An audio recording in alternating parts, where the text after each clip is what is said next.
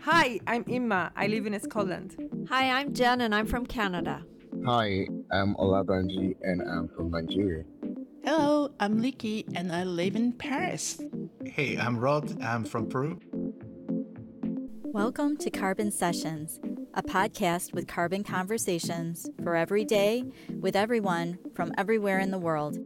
In our conversations, we share ideas, perspectives, questions, and things we can actually do to make a difference. So don't be shy and join our Carbon Sessions because it's not too late.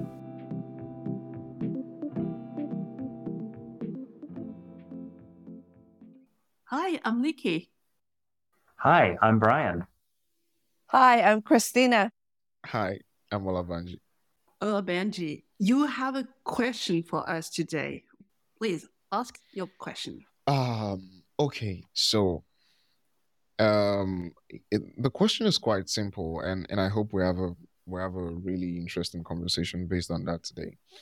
And the question is, what happens if we stop all fossil fuel activity, say by 11:59 p.m. today? Today? Wow, today. Yeah, what happens starting from tomorrow? It's like, yeah, we have these dreams. I mean, we're saying like the earth has to survive, and we can't keep doing things the way we're doing them. So it's like, okay, that's what we want. Now we have it.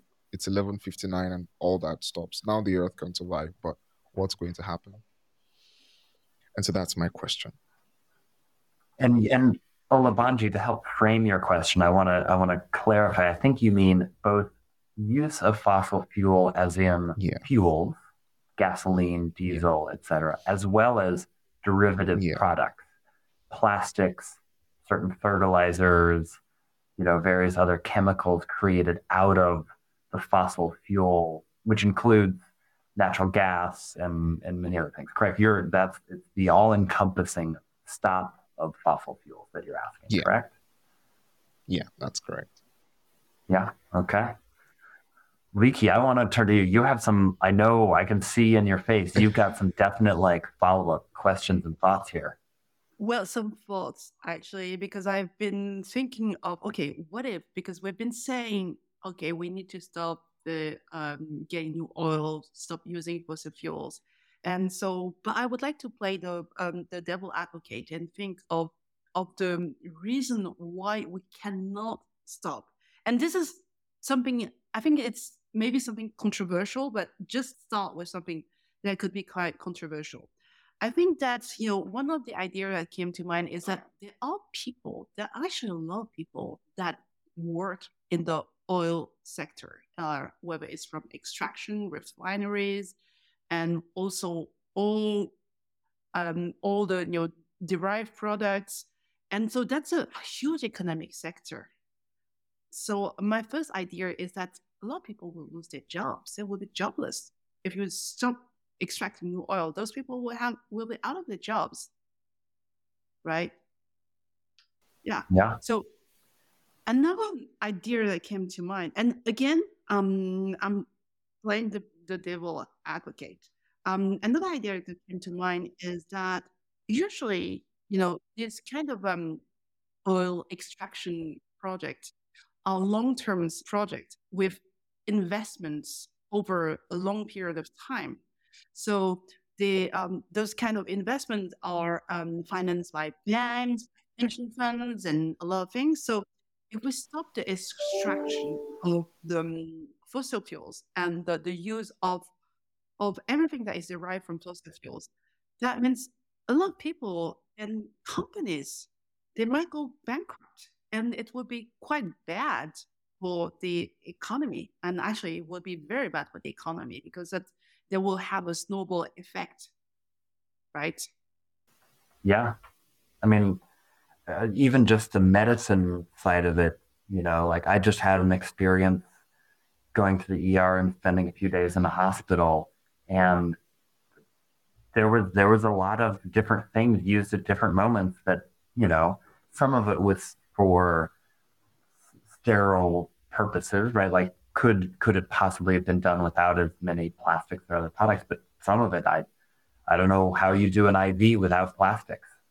Right? Like, I don't know how you achieve that without plastic. And so it does, there's many great questions in there, Leaky. Yes. And the other thought that I have is that, we will be starving. The world will be starving because the whole agricultural sector is based on fertilizer. And I think that fertilizer are based on fossil fuel derived products. So if we stop using fertilizer, how can we get enough food for the planet and feed everyone? Yeah. Although I will say I'm currently working on a transaction. I had a call earlier today with a client and we're talking about things, and there's an old coal mine that's adjacent to the property but it's actually, and we were talking through the legal requirements and things, and he surprised me, and I was on video, and he said, well, it's actually being sold to someone who's going to be bringing in by train huge amounts of human feces to be turned into fertilizer. And I was like, wait, what? And I was like, well, actually, maybe that's awesome. Like, it really surprised me in the context of this, this large, it's actually a renewable energy project that's adjacent to where this coal mine is. And so, but it was this interesting moment where I was like, oh, wait, what's happening? And it was this, it's a more renewable version, right? Human feces, more renewable version of fertilizer creation. I have an interesting question, and Leaky, I think you have a couple more categories to go through as well, but I want to maybe ask a version of Olabanji's question to weave into these, because maybe the answer to Olabanji's question is different than the answer to a version of that question, which is, what if we stopped 80% of fossil fuel usage today at 11:59? Like, what if, like, there was, we cut it by 4/5, and we left 20%. Therefore, maybe some of those things could still be addressed. Maybe the answer to the medical is like, okay, maybe we can do the medical. We can be ingenious enough to solve for medical if we've got 20% of current consumption available for use. Yeah. But maybe other things like transportation or things like fertilizer, like maybe we would need more. We'd be like, oh, we're going to stop doing chemically produced, petrochemical driven fertilizer production. We're going to shift to this other method of fertilizer production. So maybe the answers would be a little different. So I sort of want to put a Brian question in next to Olabanji's question. And that makes a lot of sense because, and I think why the question is now beginning to like reframe itself is like, well, like it now starts, the question just opens us up to why fossil fuels are actually this important, right? Like, it's like, they say you don't know the value of something until you don't have it anymore. And so now it's like the thought of not having it anymore is bringing us like into consciousness of all the things that we actually do with it. And maybe that's a really interesting perspective to look at it from, because now we're starting to see, we have medical supplies and equipment to still, that we still need. We have certain areas that fossil fuel, it's like a resource, right? A resource should not be useless. A resource should be, to produce, something, or to be able to give us a level of efficiency with, whatever it is. And so we can't just say, hey, like, we don't want the resource anymore because we've overused it or used it in a way that has hurt us, some type. And that can go on and on. And so what I'm just enjoying right now is how the thought of having it go away is bringing us into is bringing the many things or the importance of fossil fuel to bear, and is also maybe helping us have a healthy conversation, because I've seen people bash like climate change advocates and say you guys are some sort of this and that, and they say all that because like you don't know what you don't know the importance of fossil fuel. You don't know how many countries wouldn't have power if there were no fossil fuels. Like, you don't know how production is going to go from 100 to 0 without fossil fuel in certain parts of the world. And that's why you can say boldly that this is like, let's stop all fossil fuel activity. And I hope that this helps create some balance. Like, we're not ignorant of the importance of fossil fuels.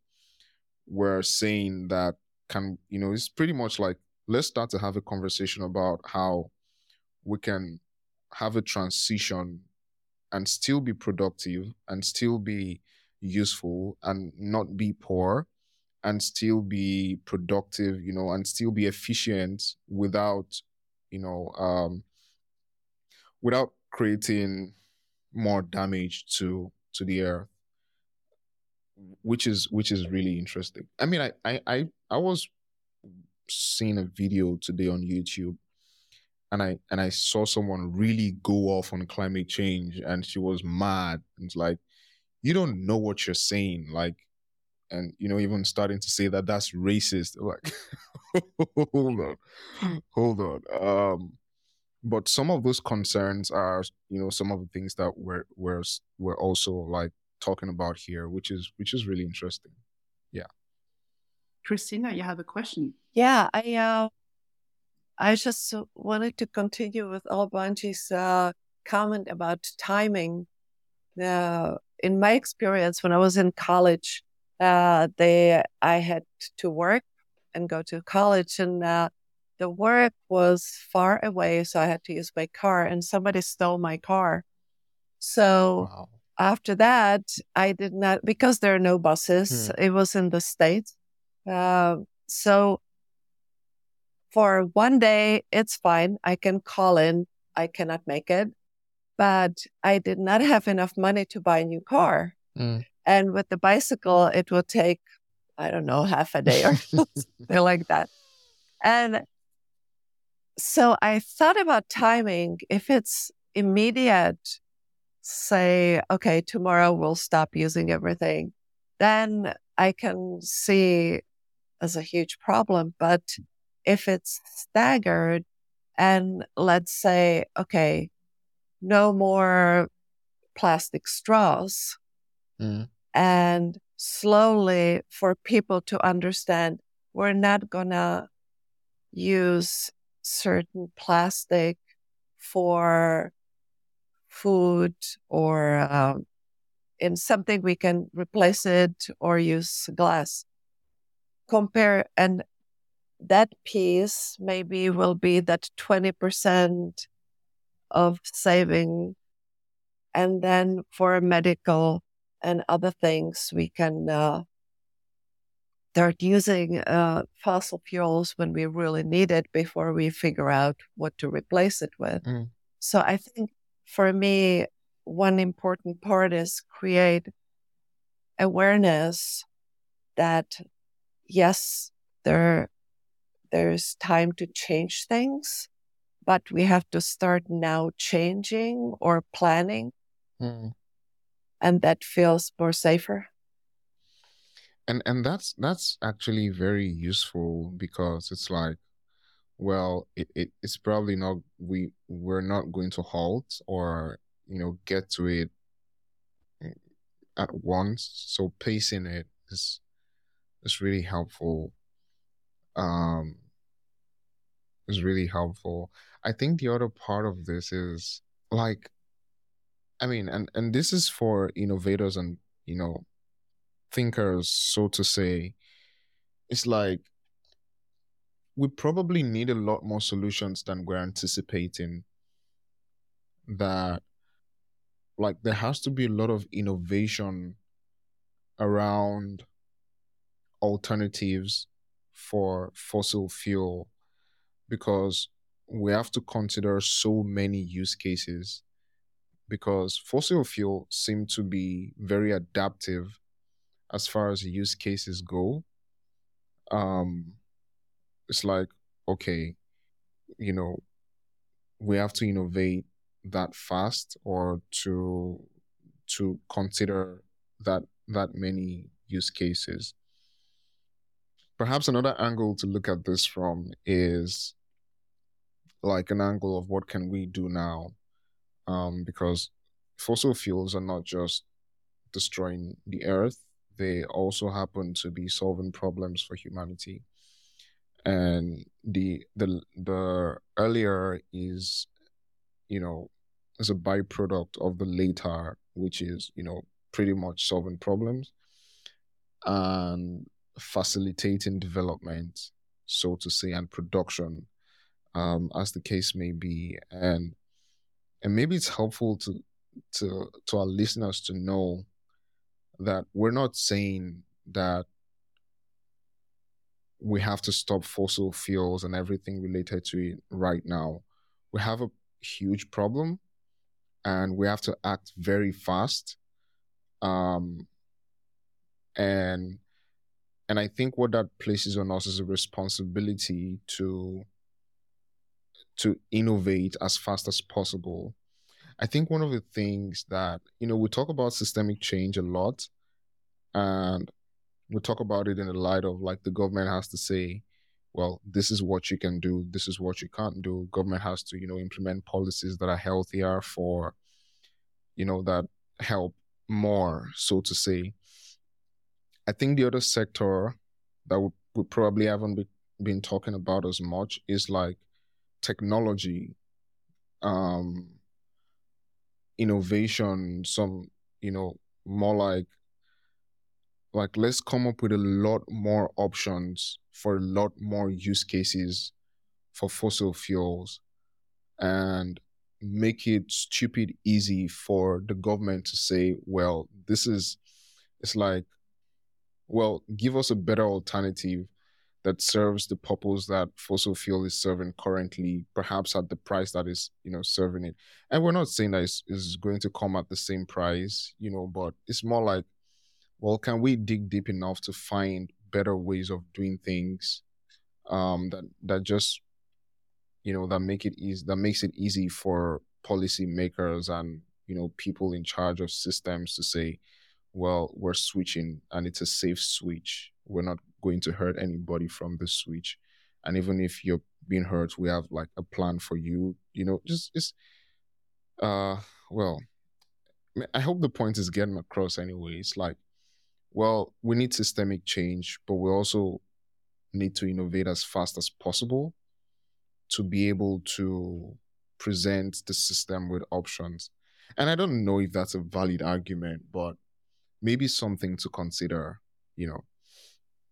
I think Brian's reframing of the question is very, can partly answer the question. Your question is, okay, if we decide to stop 80% of extraction of fossil fuels, what do we do with the 20 remaining percent? And then, and those 20% will be used for cases where there's no alternatives, or alternatives that will be very unfair to certain people, certain countries. Because you mentioned this talk by her name is Magaka Wade. Oh, maybe I'm not saying her name right, but I think she said it actually something that you explained is that somehow I think she explained that, okay, that's fine if we decide to stop using fossil fuel, emerging countries, developing countries will stay poor, and that's the problem. So I don't know, maybe those 20% could be useful those countries, but I don't know. It's difficult to make a decision. Yeah, it's so maybe the first question is, how can we make decisions? Yeah, how to prioritize that? Yeah, so I don't know. Yeah, I also she talked about in that video. She talked about entrepreneurship, how to create business that will move people out of poverty. And so I was thinking about connecting that to the timing of it. And it reminded me of in Czech Republic, a lot of people have little gardens and they grow a lot of fruit and vegetables. And they are in this rhythm, especially the older grandparents. They're in this rhythm when they can things. And so they save the glass jars in the spring because they finish using up the jams and all the canned fruit and veggies, and then store it, and then gather all the fruit in the fall, make the jams. So there is a rhythm to it, and it's planned. It has a yearly rhythm, and so they will have something sustainable for next year, or if there is a food shortage, anything like that, they will be able to survive. And from that, it reminded me of this amazing vernacular architecture in Africa and North Africa, where they created buildings where you don't need air conditioning.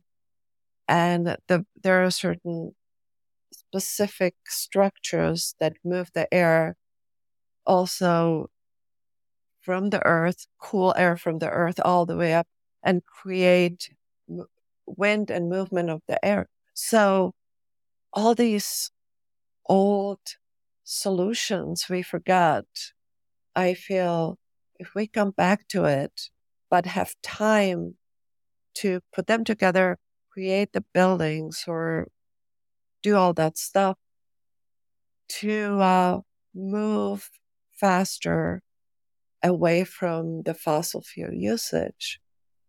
So, and the last thing, that if somebody comes up with great solution, to have some kind of system in the world that the solution can be shared and not be taken and bought and put away so the big companies can make money. I think those two things would be really nice. Yeah. That's very, very interesting. Licky, you want to say something?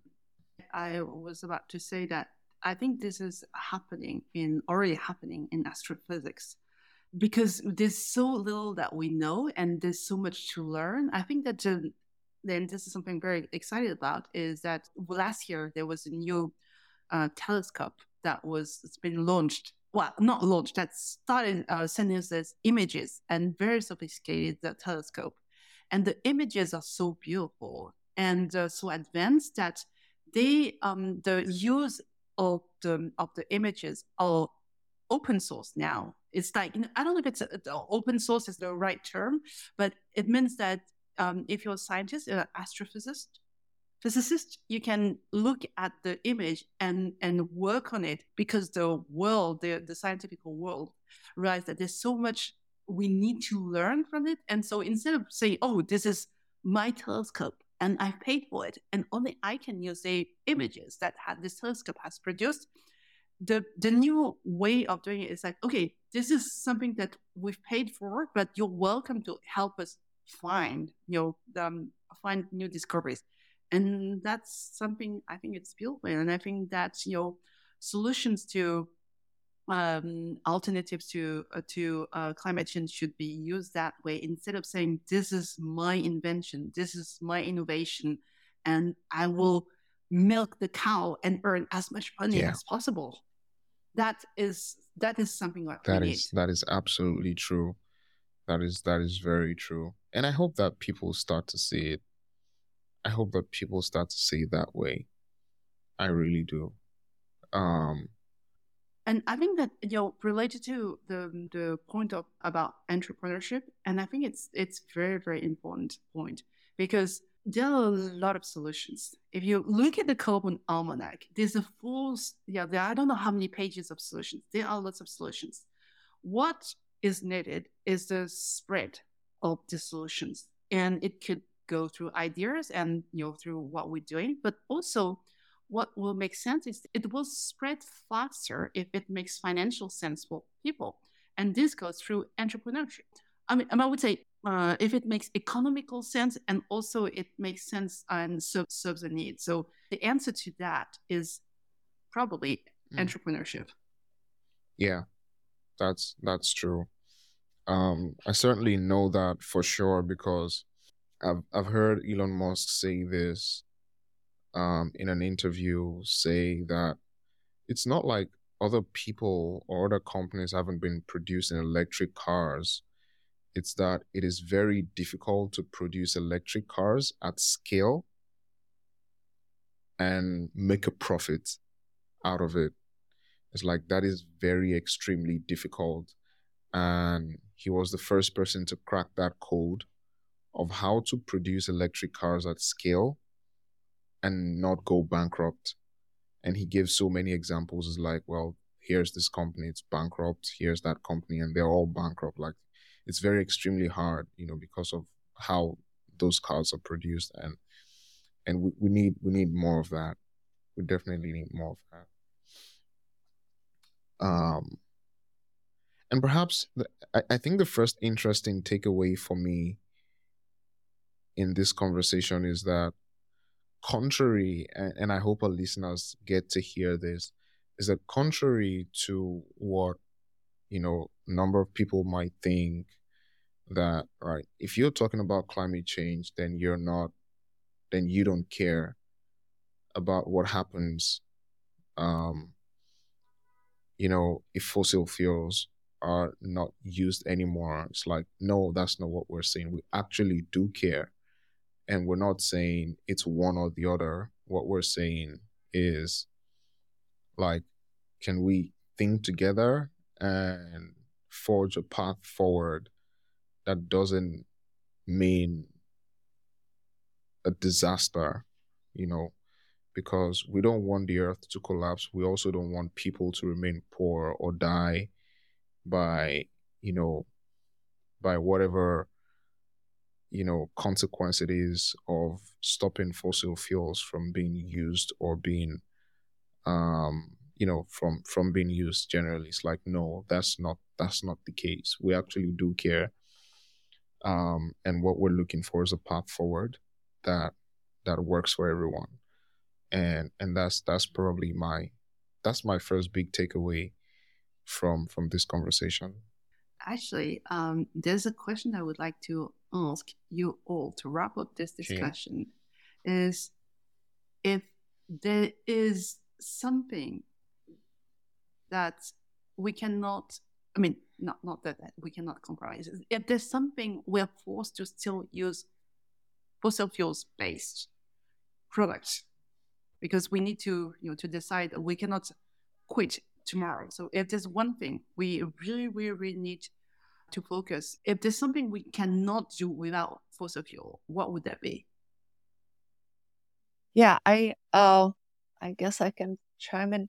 So far, I see a lot of medical equipment seems like one of the most important, but because it's so emotional and life dependent, and but with new plant-based products, we might have our way out. And I would say for me, the change in people's behavior is the one which is really hard to shift. So not as the material, but the behavior. Yeah, it's an interesting answer. But maybe there is a way. Yeah. Go ahead. I guess mine, I don't know if there's a one thing. I think I might lean towards your answer, Christina, but if there is, perhaps say, it might be to reserve it for the zero alternative, or developing probably the zero alternative options, or for, the least able to access alternative sources of fossil fuel. So probably referring to regions that might not be able to afford clean energy, or certain other types of alternatives, depending on what the case might be, yeah, I think that that'll be it. It's like, well, let's reserve it for the ones that need it the most, more like that. And yeah, that's it for me. And as for me, since Christina has used my my solution, I'm gonna one, which is, I think before we all transition our transportation system to electrical, safer, cleaner energy, we still have cases of emergency, like, like we need to travel very fast to rescue people, like in case someone has an accident or in case of a disaster. And I think these are the things that I would reserve my fossil fuel, my petrol, for this kind of transportation.